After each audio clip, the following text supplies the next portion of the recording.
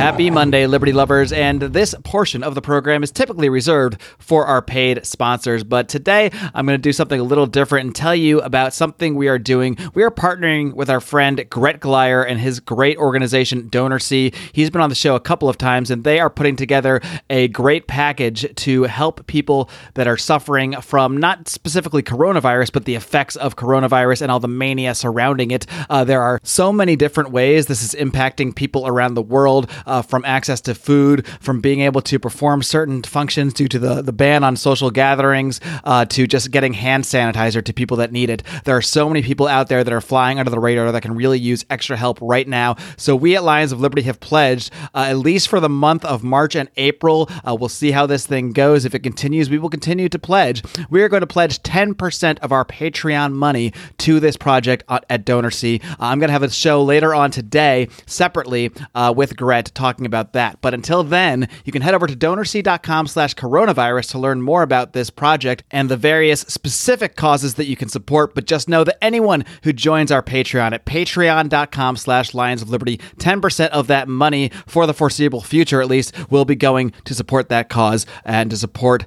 DonorSee's efforts to help people suffering from all the fallout from the effects of the coronavirus and the ensuing economic fallout from all of the shutdowns around the world. So if you are considering supporting us on Patreon in these difficult times, and I'll talk a little bit more about what we're going to be doing on Patreon and with this show in the main body of the program in just a second, but please do head over to patreon.com/Lions of Liberty and know that 10% of your money will be going to help people, will be going to this great cause.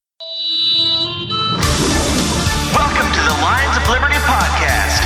Here's your host, your guide, your shining beacon of liberty, Mark Claire.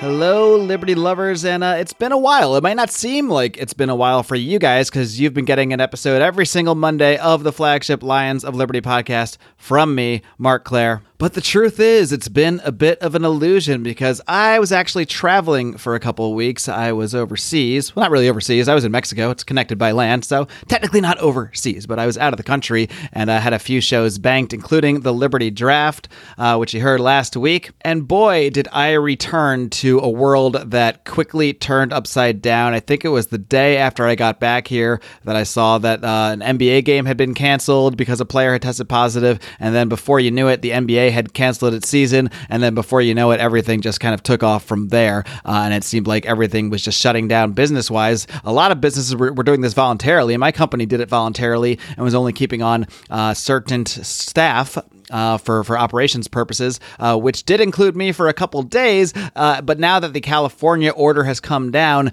I am currently not working either. I'm lucky to be a staff, and I am getting paid to do currently nothing because, unfortunately, my job cannot be done remotely. What I do professionally can really only be done on site at certain events, and as you know, events aren't really things right now. So things are a little bit uncertain. Right now, I have a paycheck, but I don't know what's going to unfold next week or the week after or the week after that if this continues. So things are uncertain for everybody right now, and I want to take a little time to give my thoughts on this because the truth is my thoughts are varied and confusing, like they are for many of you, perhaps, because at the end of the day, I'm a human just like the rest of you, and I'm going through what a lot of you are going through. Like, to be completely honest, I went through a very deep period of fear for a couple of days when suddenly everybody I know is out of work.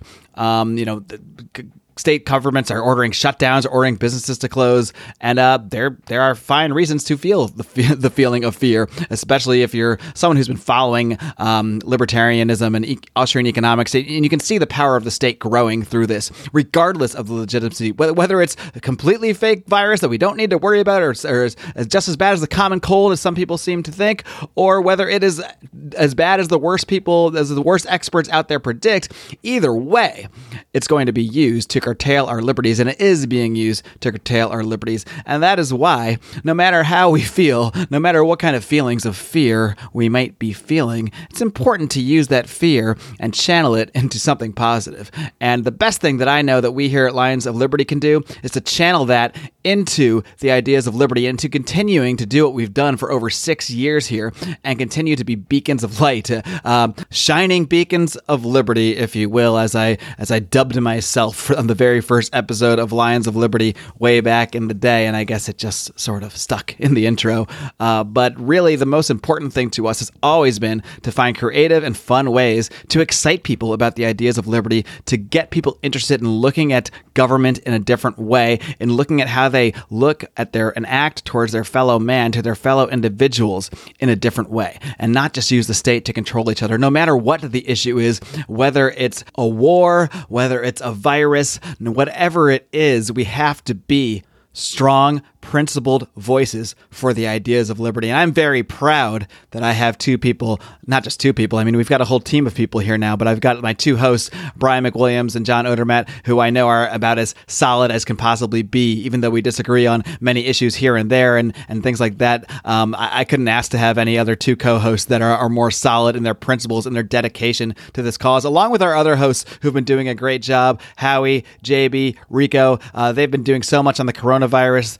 There was just another podcast recorded this weekend for our Lions of Liberty Pride, another conspiracy corner type dive into coronavirus. But this has really gone outside of the realm of just conspiracy and into looking at how this is affecting our lives and how this is shaping the nature of the state and how it's going to shape things going forward. Because I'd love to say this too shall pass, and I think it will pass in many ways.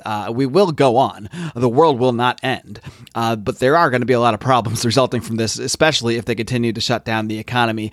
And I think intellectually, no one is more prepared for this than libertarians, but in reality, not everybody is really prepared. I'll be honest, I'm not nearly as prepared as I hope to be, as I should have been, as I should be, because I spent many years essentially prepping in a big house, but a couple years ago, I had a bit of a change. I moved into a smaller place, didn't replace a lot of the stuff I had, and I found myself, thinking, man, I am a little freaked out by this rush on goods here. I'm not quite as stocked up as I know I should be, and I'm going to be doing a lot of shows in the near future. Like, we've really stuck to our format, our Monday, Wednesday, Friday format for many years. Of course, this show, the flagship, on Mondays. You got Brian with Electric Liberty Land giving his hilarious and outrageous takes on everything on Electric Liberty Land every single Wednesday, and John Odermatt wrapping things up on Fridays with his inspiring, hard-hitting look at the broken criminal justice system on Felony Friday. We're going to be here doing those same three shows each and every week, but the fact is, I got free time now. I got a lot more free time now, and I'm going to take advantage of it, and I think that's what we all need to do out there.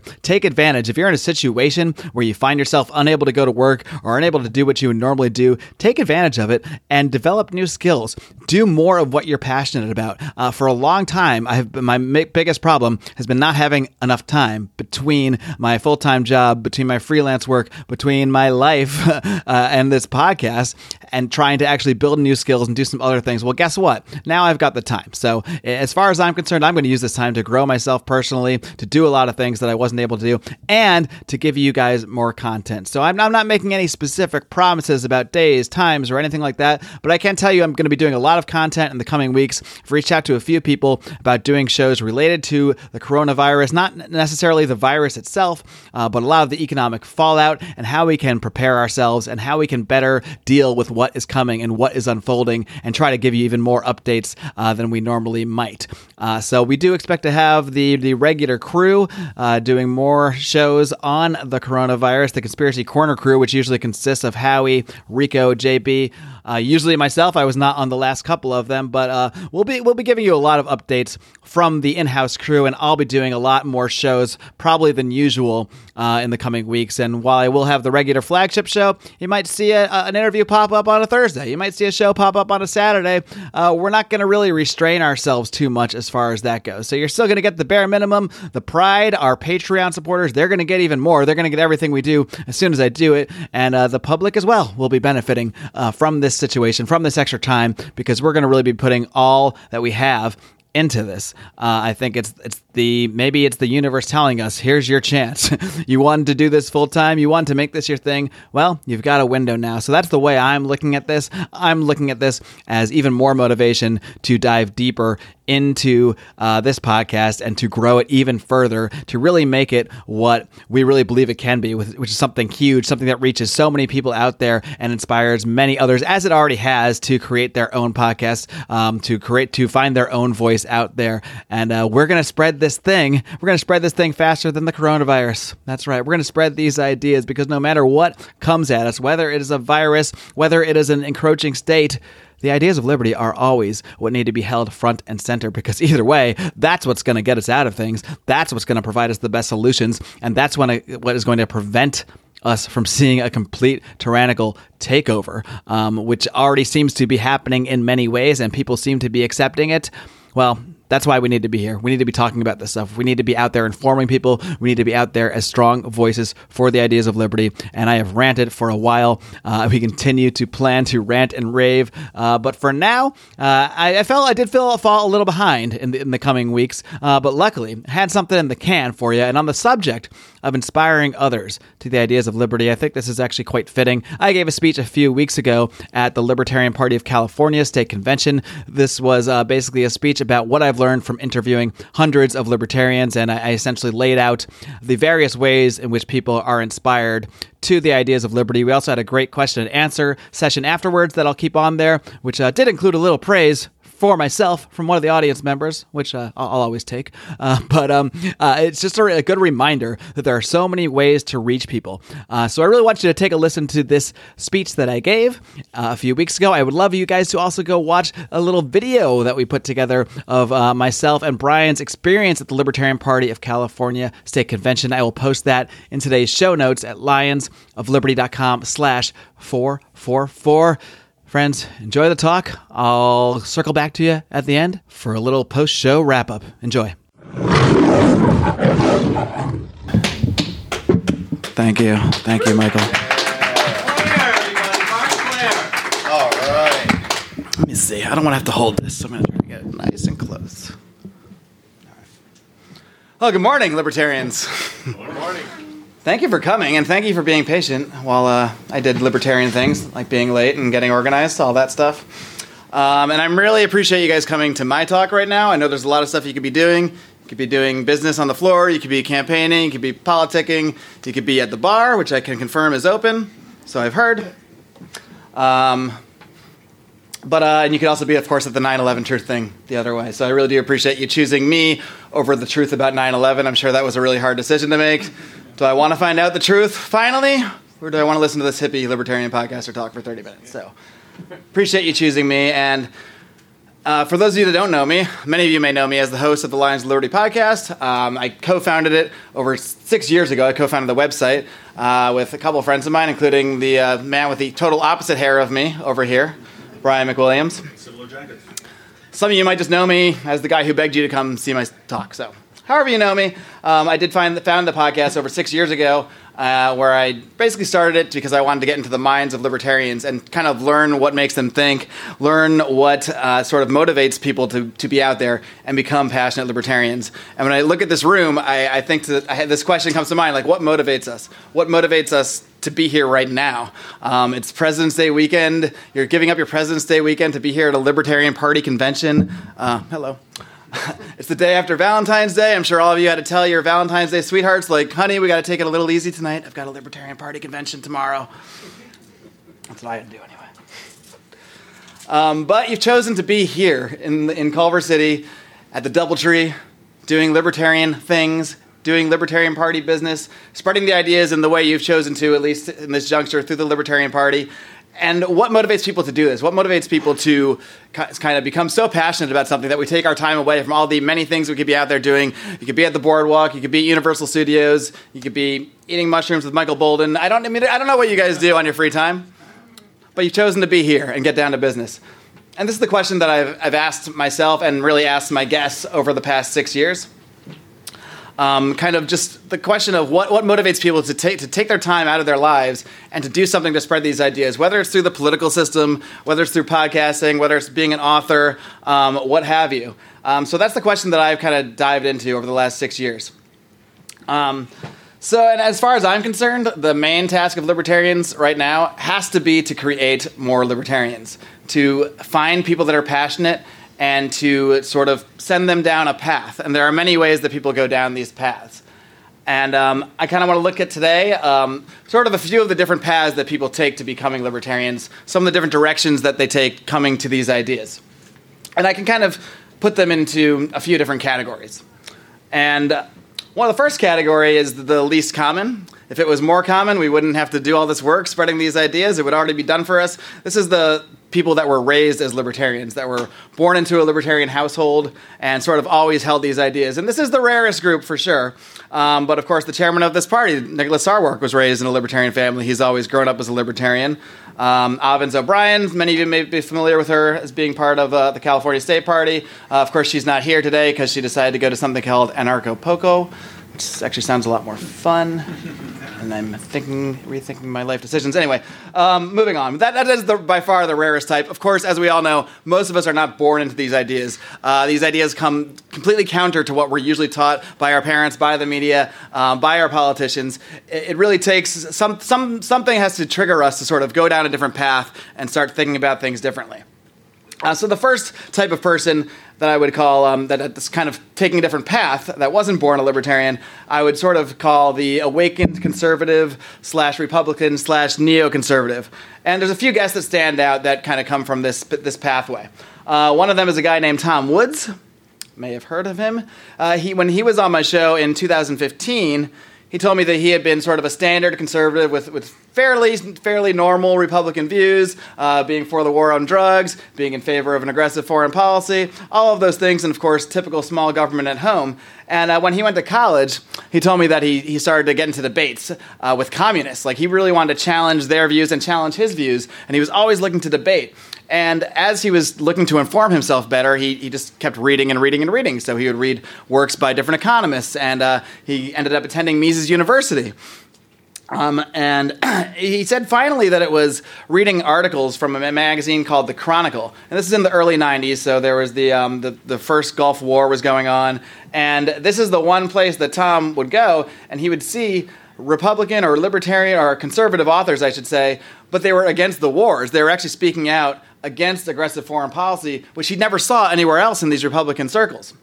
So when he finally started to see these otherwise conservative voices, at least for what he had believed was conservatism, talking about being against foreign policy, being against the wars overseas, he started to think a little more deeply about things. And he started to say, wait a minute, I've been deceived this whole time.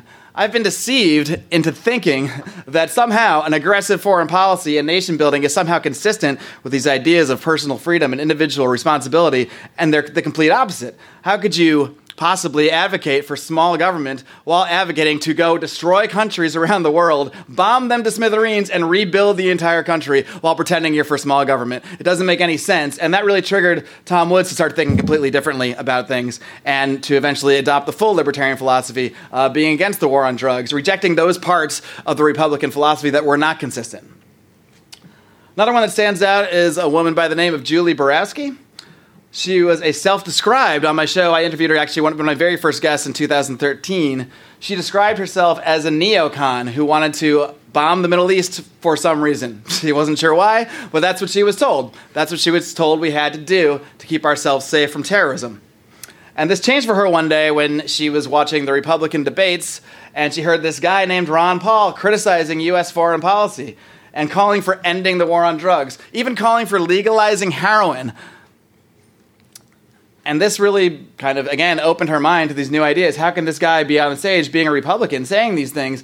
But when she actually listened and saw the passion in his voice, and she sort of saw the truth coming out, the truth being very shown barely. As even as he's being mocked by moderators, as he's being mocked by his opponents, he was still there saying the same things over and over and being consistent. And that kind of led her down the pathway of looking into the philosophy a lot further, to the point that she eventually did become a full-fledged libertarian and became against the war on drugs and became against U.S. foreign policy. Another one I'll mention is actually one of my co-hosts, a guy named John Odermatt, and he hosts one of our shows on Lions of Liberty. And he's focusing on the criminal justice system. But when I've been friends with John since college, as well as Brian, and his transformation can kind of be taken back to around 2007, when him and I were in a seedy bar in Riverside, tossing back double Jack and Cokes or something of that nature, and somehow the topic of politics came up. And I was going on some kind of rant about something or other, something against the war or something like that. And he had just assumed because I was against the war and he was a Republican, again, just holding fairly standard Republican views in terms of the war on drugs, in terms of foreign policy. And I started to go off against the war, and he just presumed I must be like a Hillary Clinton supporter or a Barack Obama supporter. And he was shocked to find out that it was actually this 70-something-year-old Texas Republican that I was supporting, and he had never heard of this guy, Ron Paul. And he was blown away. He just couldn't comprehend that there was a Republican that was running for president that was actually against the wars, that actually didn't want to throw people in cages for owning plants. And this, again, started his pathway to think a little bit differently. And then when he finally did see Ron Paul in the debates, he started to see the same thing that Julie Borowski saw. He started to see a consistency that wasn't there with the other people on stage.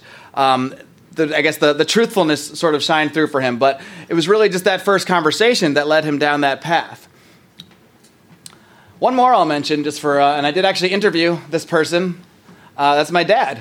When I was, again, around the same time, around 2007, I was very enthusiastic about Ron Paul's campaign and the things he was talking about. And my dad, again, was a fairly standard Republican. I grew up sort of listening to, and driving in the car with him, listening to AM radio, listening to Rush Limbaugh and Hannity and all these guys. And he held fairly standard Republican views, but I was convinced to try to get him on board. So I sent him some YouTube video of Ron Paul going on some rant about the Iraq War or something like that. And my dad just replied, "Keep your money. This guy doesn't know what he's talking about." And I was not deterred, however, and I continued to spam him with YouTube videos and say, I think you really got to listen to him. I think you should give him a closer look.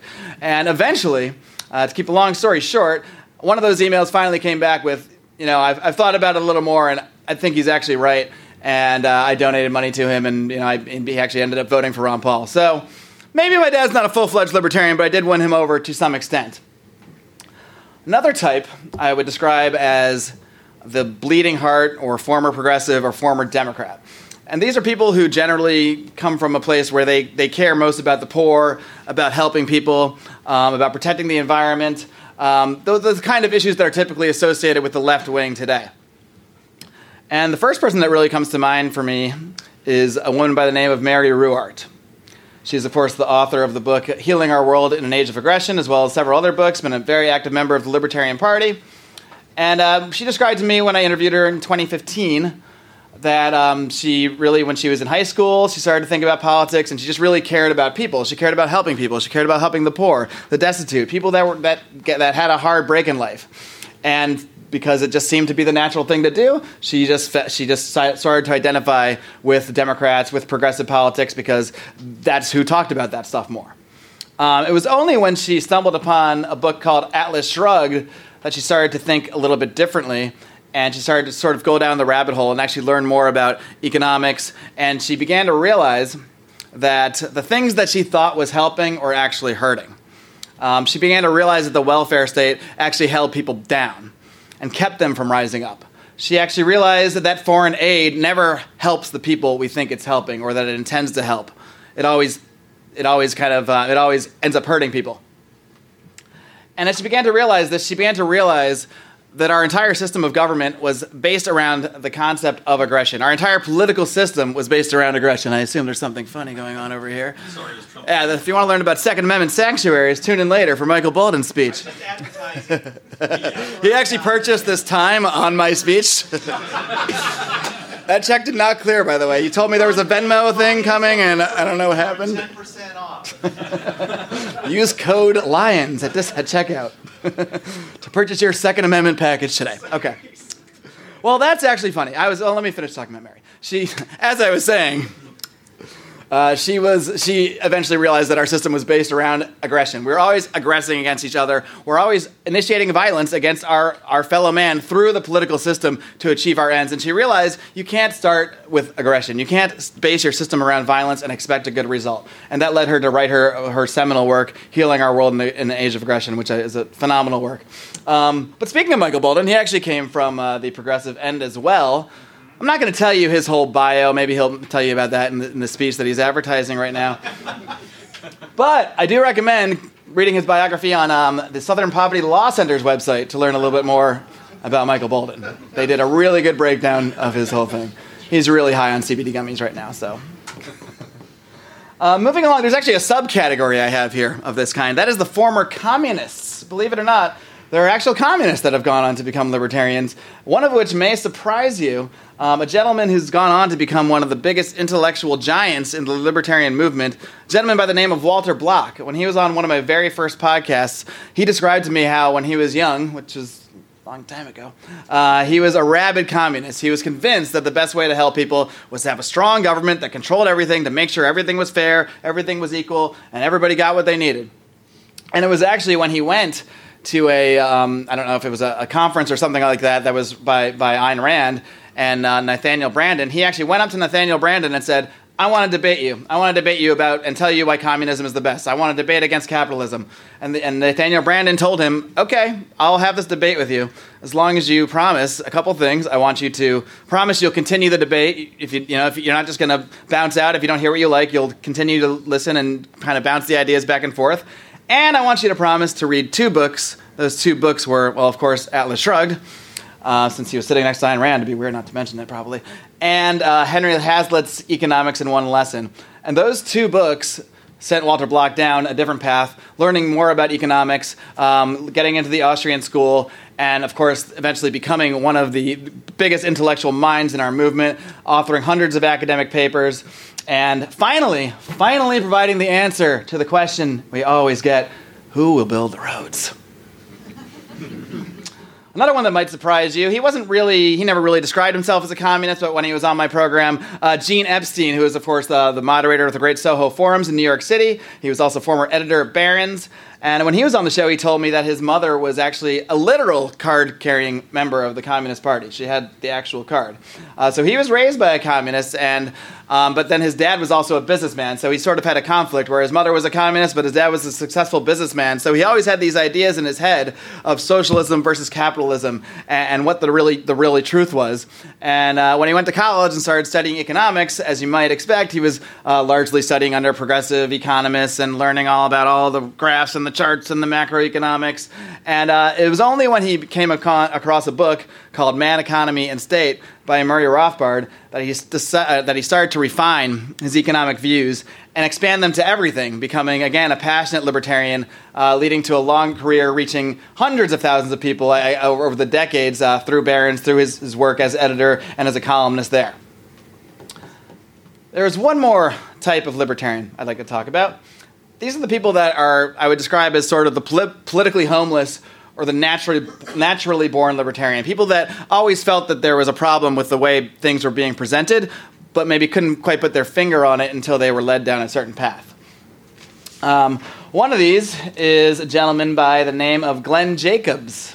He's also known as the WWE wrestler Kane, and I think it might be safe to say that he is probably the most libertarian mayor in the country now that our friend Jeff Hewitt has moved on to higher office, even though he is a Republican. But philosophically speaking, and on episode 6 of Lions of Liberty, way back in the day, Glenn told me that he always felt outside of the current political paradigm. When he was growing up, he was always interested in politics, but he never really knew what he was. Sometimes he thought he was a conservative, and sometimes he thought he was a liberal. And it was only when a friend of his, who I happen to know was actually his tag team partner at the time, but that's neither here nor there, just said one day, you kind of sound like a libertarian. And he went, oh, I don't know what that is. And he started reading and reading. And as he started reading and learning more about economics, and he started to realize that you can't separate economic freedom from personal freedom. And that was the great divide that he had been facing this whole time. Because when he was in favor of economic freedom, he thought he was a conservative. And when he was in favor of personal freedom, that's why he thought he was a Democrat. But the truth was that this is a false paradigm. They're actually the exact same thing, economic freedom and personal freedom. And that led him to become a passionate libertarian. And of course, he's written many articles and gone on to become the mayor of Knox County, Tennessee. And he also cited, interestingly enough, the work of Mary Ruwart and her book, Healing Our World in an Age of Aggression, as a major influence on him, which you might not expect from someone who chokeslams people through tables for a living and sometimes sets them on fire. So, there's that. Another guy, I don't think he's in the room, but another guy who's out here at the convention today that fits into this category is a gentleman by the name of Larry Sharpe. I'm sure you've all met Larry Sharpe. And when he was on my show in 2016, it was when he was running for vice chair of the Libertarian Party, a position he only missed by 30 votes. So your votes do count if you show up at convention, my friends. And he told me, too, that he kind of jumped between being a Democrat and being a Republican, back to being a Democrat. He liked Ronald Reagan, so he was inspired by him and was sort of Republican then. He went and supported Barack Obama because he found him inspiring, but he never really felt like at home anywhere. Until, in 2012, he heard a guy named Gary Johnson speak about government in a way he had never heard before, in a way that was different from just the way that Democrats and Republicans were speaking.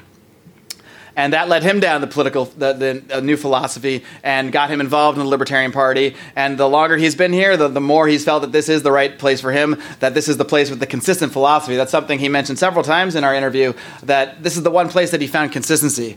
Even when he didn't even fully understand every idea or didn't really agree with every position right off the bat, he at least could say, this is a place where people are consistent. This is the place that people are passionate. This is the place where people are actually trying to advocate for real change. They're not just trying to grab power. If you're trying to grab power, you're not going to be in this room. Or if you are, I don't know what you're doing here. There's other places to be if you want to grab power. So, of course, Larry went on to run the most successful campaign for the governorship of New York, guaranteeing ballot access in the next election for that state, for libertarians across the state. And he went on to also start his new podcast, The Sharpe Way, trying to nip at the tails of Lions of Liberty. So, let's see how he does.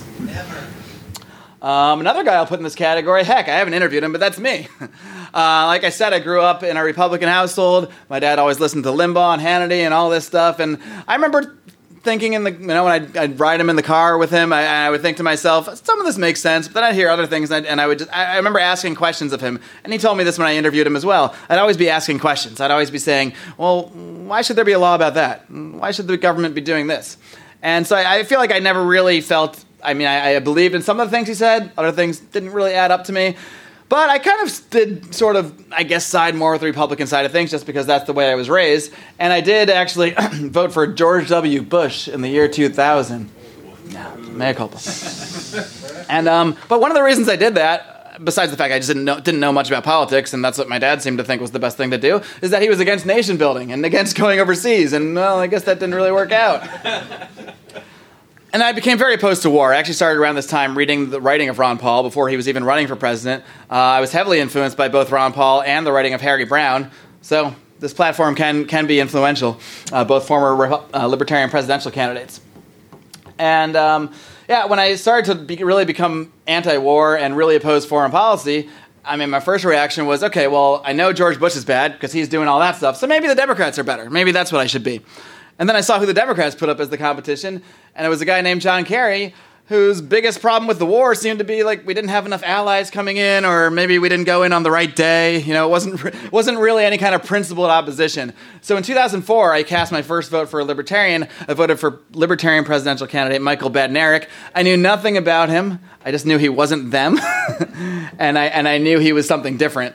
And, of course, that led me to think further and further about the philosophy. And then when Ron Paul, again, this guy keeps coming up, was on stage in 2007, and I had already known of his writing and all this, it really struck a chord with me the way he was so passionate, the way that, again, while he's literally being made fun of by the moderators, laughed at and mocked by his opponents, he's up there not just not backing down, he's doubling down on everything he's saying. I'll never forget when Rudy Giuliani demanded that he apologize, that Ron Paul apologize for suggesting that our foreign policy, that bombing people around the world might actually have consequences, that they might not actually like when they get bombed, they might even get mad, and there might even be something called terrorism that happens as a result. And Rudy had never heard of this before, apparently, so he demanded, Dr. Paul, I please ask you to, I don't want to do a lisp. If anybody has a lisp in here, that's really offensive. But I can't stand the way this man talks. And he demanded that Dr. Paul apologize, and instead of apologizing, he doubled down and said, well, no, I think you're just actually very misinformed. He was even kind enough to later provide Mr. Giuliani with a reading list of books so he could learn more about the concept of blowback, which I'm not sure he ever got around to reading. But that really inspired me. And his passion really inspired me to try to find my voice as well. And that's what eventually led to me, of course, starting Lions of Liberty, led to me on this podium today. Again, rethinking some of my decisions in life. I did get the ad money from Michael Bolton, though. I just saw that come through on the Venmo, so there's that. The last guy that falls into this category, he's come up quite a few times. That is actually Ron Paul himself. I got to interview Ron Paul on my 200th episode, and he told me on that episode that he always felt he was kind of naturally born a libertarian. He always had a sort of individualist streak, and it was actually works of fiction like Atlas Shrugged and Dr. Zhivago that led him down the philosophical rabbit hole and led him to learn more about economics. And it was actually finally the act of Richard Nixon decoupling the dollar from the gold standard that led him to just say, I can't be silent about this anymore. I have to get involved. And that led to him running for office and talking about these things and talking about the Federal Reserve. He foresaw the consequences of allowing the government to create money out of thin air. And he foresaw how much larger and more tyrannical our government would get. He foresaw how wars could be expanded all over the world when there's no fiscal restraint. And he foresaw a lot of the economic problems that we're still dealing with today. So, this leads to the question, what can we learn from all this? What can we learn from these people and the different paths that they've taken? And the question is, what do these people have in common? And they have a couple things in common. One is that they were already passionate. Creating passion in someone that's not there, that's not really my area of expertise. I'm sure it's something that can be done, but oftentimes when people find these ideas, it's because they're already passionate about something. They already want to help the poor. They already have a sense that something is wrong in the political system, a sense of injustice. They just don't know where to go with it. They just don't know, they haven't done enough, thought, they haven't put enough thought into it, or they haven't just found the right people. They just hear a lot of noise, and they're always searching for a home. And but the other thing that they have in common is that they were inspired by somebody else. Whether it's just a friend that got in their ear at a bar one day, or just said, hey, I think you sound like a libertarian. Or whether it's a work of fiction, or they heard another politician talking about government in a way they never heard before. It always takes somebody else to lead someone down a new path. And that's why what we're doing here is so important. Again, the most important task we can all have is to create more libertarians. We're not going to get everything we want done. We're not going to see an end to all the wars. We're not going to see an end of the war on drugs. We're not going to see all the changes that we want to see in the world with just the people in this room or just the people in this convention or just the libertarians that currently exist around the country and around the world. We need a lot more, a whole lot more, to really see more justice in the world. And the only way we're going to get that is by being passionate ourselves and doing the same things that brought all of these people to the ideas of liberty. And that passion can come out in any way. It doesn't even you don't need to produce anything per se. You don't need to be Ayn Rand and write huge long novels. But the point is of finding your passion wherever that is and putting it out there all the time. Just being infectiously passionate, because eventually if you're infectiously passionate, others will become infected. They will see it, they will sense it. I can't tell you how many times I've had someone message me out of nowhere or mention something out of nowhere, people that I never knew were even following what I was doing. Especially when you're a podcaster and you put something out there, and especially when you're starting podcasting and you don't see any numbers. But even when you see the numbers go up and up, it's hard to realize that you're actually affecting people because they're just numbers. But it's when you actually meet people that say, oh, I've been listening to your show and I'm actually starting to think about things different. I love what you're doing. And especially when it comes from somewhere you didn't expect, which happens all the time. So trust me, when you're passionate about things and when you're always out there talking about this stuff, people are listening. Whether they're people you don't realize are listening or not, people are out there. And if you continue to be passionate and continue to sort of speak your truth in the same way Ron Paul did, people that are already passionate are going to catch on to that. And hopefully some of them will also come down a path or two themselves. So I encourage you to listen to more of these stories by checking out my podcast, Lions of Liberty. And you can wait around a few minutes and hear more from Brian, who's a part of that as well. And that's all I got, friends. Hey there, Liberty Kitties. Time to take a quick time out to tell you about one of our long-time supporters. His name is Tyler Colford, and he goes by the pseudonym Crypto Man. That's his rapping name. That's right. He is a rapper as well. He does some awesome stuff, and he recently produced a track called Free Ross. Now, as many of you know, Ross Ulbricht was sentenced to, I don't know exactly how many years, but many, many, many life sentences for his creation of the Silk Road website. He was sent to jail for drug trafficking, quote unquote, among many other things, and he really is a poster child for the rights to so many different things, the rights to trade, the war on drugs, basically anything libertarians care about, Ross Ulbricht is sort of an example of. So I want you to check out this track, Free Ross. It is going to be available starting March 27th. That is Ross Ulbricht's 35th birthday, and 100% of the proceeds will go to the Ross Freedom Foundation, which is helping to free Ross and bring more awareness to his situation. Do check out the links. I will put them all over at lionsofliberty.com/free Ross for ease of use. You can also pre-order it on Google Play. Again, 100% of the proceeds of this track will be going to help free Ross. These are perilous times when they ruin your lives over victimless crimes, and they sever your ties from your business, loved ones, and family. Why? New slave labor, they barely pay you. Don't care about work ethic or major. In the prison. And we got like 20 minutes.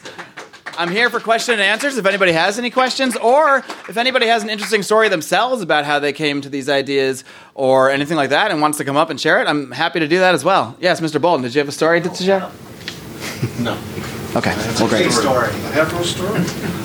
But, yeah. Anybody got anything? Hey, Mark, Yes. can you tell me how technology has changed from the time you started to now in podcasting? Technology has changed. Well, as we know, electronics and all this are always getting cheaper and better. So pretty much every year it becomes easier to become a podcaster.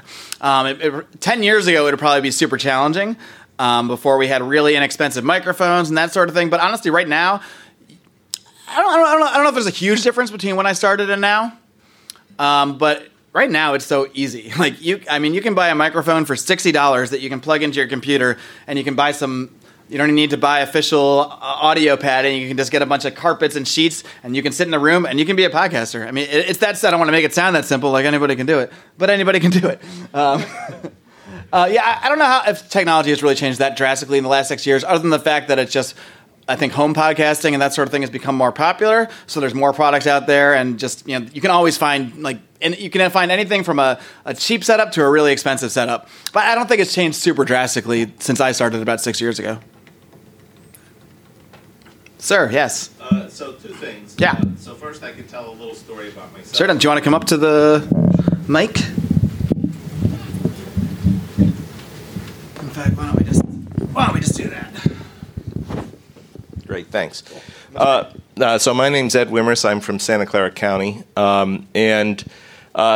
was in high school, and I went to a Jesuit high school, and they talked about the principle of subsidiarity, which is it was like presented as like actually something that the Catholic Church thought was pretty good, if I recall correctly, and I may not be recalling correctly. And I thought, oh, well, that's pretty cool. And I even remember, and this is a long time ago, giving a talk in high school. We had speech class, and I gave a talk about how we should privatize the post office, and I referred to the principle of subsidiarity. So that's kind of how it started, and then later on it just became more passionate. But that was really the beginning. So that actually leads me to a question. So what about? So it seems to me that religion and the government are natural enemies in the sense that they're both looking for moral authority or some kind of authority, like this is where I take my orders from, so to speak. So do you have anything to say about that, like the interaction between religion and the sort of people coming to libertarianism, or at least moving away from statism? Well, that was a curveball. I don't usually speak on theological matters. But are you asking more like how they do interact or how they should interact? Well, either, but Right. more like it seems like there's like the natural. Yeah, I mean, I do notice in some people I've interviewed have kind of, and it depends, some people come from a perspective where their religion actually led them more to libertarian ideas when they actually tried to follow, much like that when they try to follow a philosophical truth to the right end. Often when people try to follow their religious truths to the right end, they do actually come to the idea, okay, yes, my religion isn't advocating violence, my religion isn't advocating aggression, so then this doesn't really make sense for my philosophy. I also have interviewed people that have sort of rejected, maybe were raised religious, but had sort of an independent streak, and maybe they rejected the religion they were raised in, and that sort of tied in with their rejection of government and rejection of everything they've been told about that as they've kind of grown up. So I don't know if that's quite answering the question that you have. Well, just to follow Yeah. on. So if you look and say the core of libertarianism, you could call it the non-aggression principle. And if you look at the core of, say, I'm not going to talk about all religion, but Christianity, it's love thy neighbor. Mm-hmm. And those are very consistent. Right. I mean, they're not at all at odds. So if you take the core of the two, there's actually synergy between them. Yeah, that's something Dr. Ron Paul would talk about all the time. He would talk about the golden rule.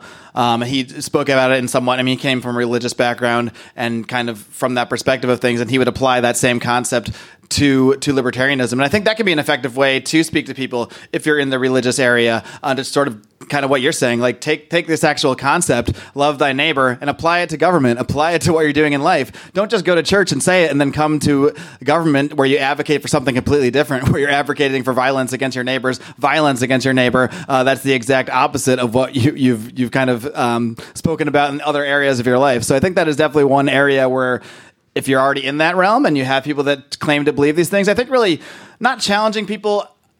I think it's better to not challenge people's beliefs in a way that's direct, like you're wrong, but to say, hey, in a positive way, like this love thy neighbor thing. Why don't we explore that a little more? What does this actually mean? Do you actually mean that? If you do, well, how do we apply that to government? How do we apply that to other aspects of our lives? So I think that's certainly a tactic to take.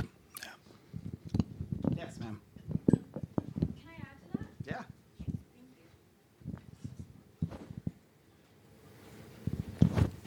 My name is Serene Ardelianu. I'm actually a presidential candidate. And part of the reason that I decided to run as libertarian is because I've been studying natural laws since about 2011. And I've been correlating universal truths, so looking at theology and looking at science at the same time. And what I've realized is that they say the same thing, just using a different vocabulary. So if you look at typical theology, most religions tell us there's just one God, and that God is everywhere. In you and me, and in this, some people call it consciousness. You look at science, they say there's only one thing in the world, it's energy. It's everywhere. It's the same thing. Both God and energy can't be created, can't be destroyed. So when you look at treating your neighbor a certain way, it's like it's part of you, right? Like whatever, I can't have a single thought without affecting you. So why would I even choose to have negative thoughts? And so what I really liked about the Libertarian Party to bring this all together is that in nature, because we are animals, we're mammals, okay, like the same laws that apply to animals apply to us. And so if government interferes with our natural learning process where we're not learning from, cause and effect, right? Like right now we have a government that interferes, like if you make a right decision, they penalize you. If you make a bad decision, they rescue you. So you're learning incorrectly. And so instead of evolving as a species and as an individual, you're devolving. And so I just wanted to bring that to everybody's attention because I believe we all understand this, but I think that's also why the Libertarian Party makes sense. And this is a great way to speak to people on all sides, is realize like it doesn't matter if you believe in religion or you believe in science, it's the same thing, but you have to meet people where they're at. So that's it. Thank you.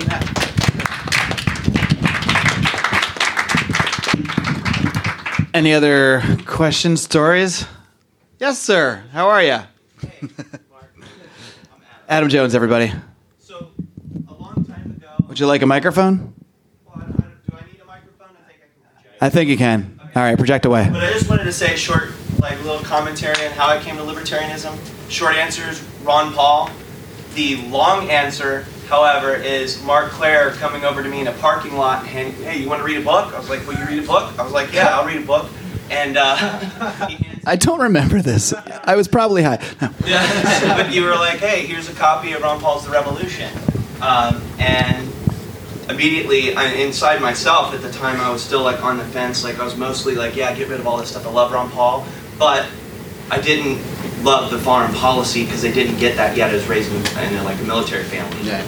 So I was like, okay, thanks, Mark, but I'm just going to debunk Ron Paul, what was in my head. So it's like reading page after page at the very beginning. The first thing he goes into is the foreign policy, and I started like having deep moral convictions. I mean, he goes through the founders and the Christian justification for war and stuff like that, and then I ended up having a genuine conversion experience. It was like I cried because I realized that I was out of phase with how I act towards other people and who I am versus an idea I held, which was simplified as nobody wants war, but they're trying to kill us, so we have to kill them all.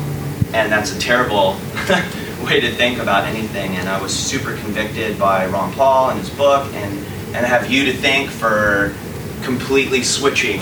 So I appreciate that. Well, awesome. I got at least one then.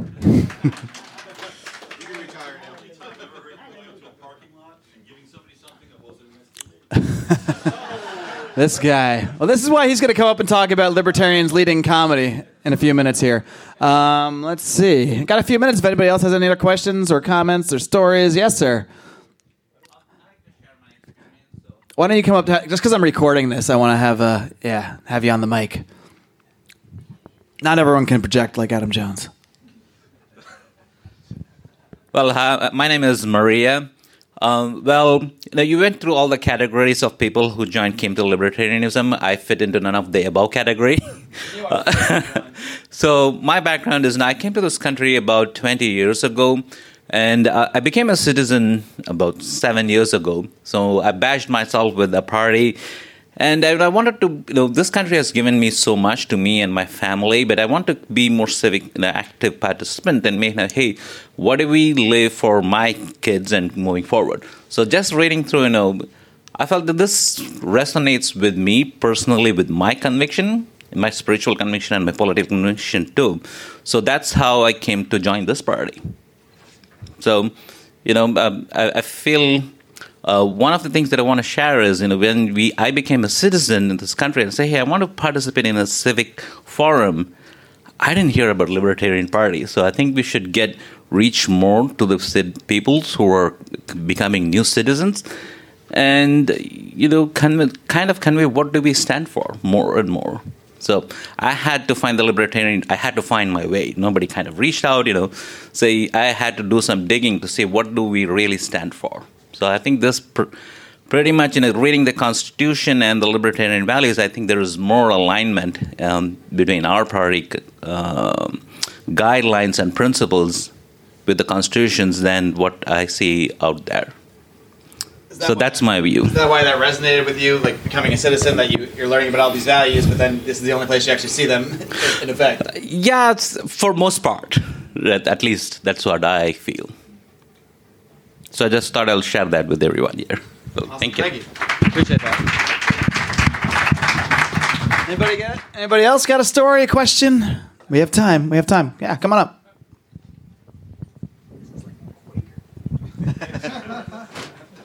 Ooh, careful.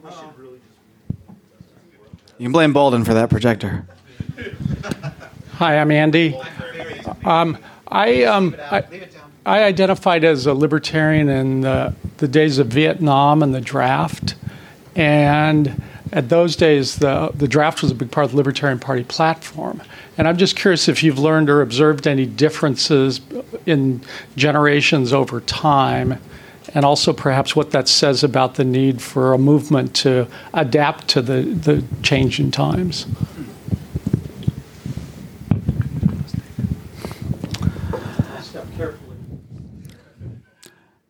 It's hard to say about generations because I feel like I've interviewed so many people that come from different generations but also come from different backgrounds. So I think in many ways it might be the background more than the generation, but the generation you're in, of course, will influence your background. I mean, my dad was in Vietnam, not as a protester and not as a visitor. So from his generation as a veteran, but like I said, for him, he was a veteran, he was there, so he would be on one side of things, whereas people protesting that same draft are going to come from a different side of things. So I don't know if you can say there's generationally kind of exact pathways to these things, but I think they're kind of sort of individual based on the generation. So from where your perspective from that generation, that was a natural place to get into the Libertarian Party. If my dad saw the draft, protesting from the Libertarian Party, he might have just said, I got to get away from these people. So I think it really just depends on more situationally than it is generationally. That's what I notice. All right. Anybody else? We got one more in the back. I can. I'm 25 years as an educator. I teach U.S. history and government, which can be kind of a unique environment. I also a community college professor. And when I had started out, I was a nonpartisan. I wouldn't identify because my parents were Democrats, my grandparents were Republicans, and my job was to keep the peace. So I didn't change my party until I moved to California in 1992 because I heard Bill Clinton talk. And it scared me. And so I voted and became a Republican. And then we went to Iraq, and I didn't know what to do. So in 2007, I was named a senior fellow of the James Madison Foundation. I got to go to Washington, D.C. and do 6 graduate credits in Georgetown, all on James Madison and the Framers. And that's when I was like, oh my gosh, this is what they meant. And that's how I ended up as being a libertarian, is because the only party that was still seeming to give any kind of credence to what the Framers were talking about or what natural rights mean or anything in government was to actually, follow the rules. And so I've been doing speeches now. I go out there and do different things, and it's amazing how many young people are out there that really want to do good things for people and the country and whatnot. And it's amazing how when you put in non-aggression principle, or just to go to them and say, well, what does compassion mean? And when they say to you, well, I think we should be helping the poor, and I say, well, what does that mean? And they say, well, we need to tax the wealthy. And I said, well, that's not you helping the poor, is it? Right? And so for the past 4 years, I've been working on a book, which I just published last month, called The American Revolution. I'm going to need you to purchase some ad time for me for this. No, I'm just kidding. The thing is, right, we're having problems getting more libertarians, but when you watch the number, I'm the vice chair of the San Diego Libertarian Party. We have 16,500 registered libertarians in San Diego County. Only 200 are actual party members, and that's a problem. So I would ask you, how would you advocate just reaching that crowd first? Because if you don't get them active, how do you go to the places in all these other categories that you gave us today? I would say more parties. I'm half joking, but I think, for me, I was never active in the Libertarian Party until just a couple of years ago. I was just podcasting and opining, and it was actually only through covering candidates. I started getting candidates reaching out to me prior to the 2016 convention. Suddenly, I was getting emails from everybody who was running for chair, running for president, and I was like, okay, I guess this is what I'm supposed to do. So I started interviewing all of them, and seeing their passion and how they diverted their energy into the party really inspired me. Like, okay, maybe I should get involved in the party as well. So kind of maybe it's a cop-out answer, but in a way, I just think showing your passion and showing that you have fun in the party too. I think for a lot of people that this part seems really boring, People get excited about the ideas, they want to talk about them, but coming here to a convention and doing business, it just doesn't seem exciting. So I think you need to make it seem exciting, however that may be, whether it's through exuding your own passion out there when you're talking about this stuff, or just making these events fun. And that's what we're trying to help do here today. So, I don't know how specific of an answer I have, but obviously reaching, we're talking about reaching people outside of libertarianism, but we need, like you said, there's already a bunch of libertarians that have these beliefs that aren't involved in the party. So in that sense, I think the same principle still applies, though. You have to exude your passion and just find ways to show people that, hey, we have fun here too, The bar's been open since 7 a.m. It's okay. That's all the time I have. Thank you so much for coming. I really do appreciate it. I really am sorry that you missed the truth about 9/11. It was Bigfoot, though. Bigfoot did it. All right, and that's a wrap. And it was nice to see my old friend Adam Jones appear at the Q&A and sing my praises for finally getting him all the way over to the Ideas of Liberty. I didn't even realize that I had done that until he came and showed up there. So that was a nice little segment of that for me personally. But it really does just go to show you that if you continue to advocate and be passionate for these ideas, no matter where you are, whether it's just a Facebook post or out with a group of friends or in the parking lot behind a bar, apparently, where I gave him the Ron Paul Revolution book, you never know who's going to take those ideas and go on their own journey from there. And Adam certainly did. He's a very passionate libertarian right now. So it was great to see him there. Great to see so many faces at the Libertarian Party of California State Convention. Again, head over to our YouTube page, our Facebook page. We've got a great video of our experience there. And again, I will also post that over today's show notes at lionsofliberty.com/444. Again, folks, I told you we are going to be taking advantage of this time that we have due to the current situation. So expect more content than usual coming from us, and especially for our Patreon people, you'll get everything we do as we do it. And again, we will be donating 10% of our Patreon proceeds to DonorSee for their fight to help people that are being affected by coronavirus and by all the economic fallout. So please do head over to patreon.com/Lions of Liberty if you're interested in helping support this show and helping people that are suffering from these effects at the same time. And of course, like I said, we're going to be putting our all into this thing. This may be the moment. This may be the point where we put so much into the podcast because of this time we have that we can really take things to a whole nother level. So that Patreon money will help us now more than ever, and I can promise you it will go to very good use, both on expanding and growing this podcast and on helping people that are facing a difficult situation through our pledge to help DonorSee. So please do listen a little later today. If you're listening to this on Monday, I will have a conversation with Greg Glyer about what DonorSee is doing to help people with coronavirus, and so stay tuned to that. And of course, stay tuned for all sorts of content coming from us here at Lions of Liberty, as well as the regular lineup of this flagship Monday show. Brian on Wednesdays with Electric Libertyland, and John on Fridays with his hard-hitting and inspiring look at the broken criminal justice system. This stuff is more important than ever, my friends, and I'm so glad and so privileged to have you all here along, roaring with us all the way, because we're not going to stop. We're not going to stop fighting for liberty. We're not going to stop fighting for what's right, and we hope you are here to join us along the way. And until next time, my friends, live long and live free.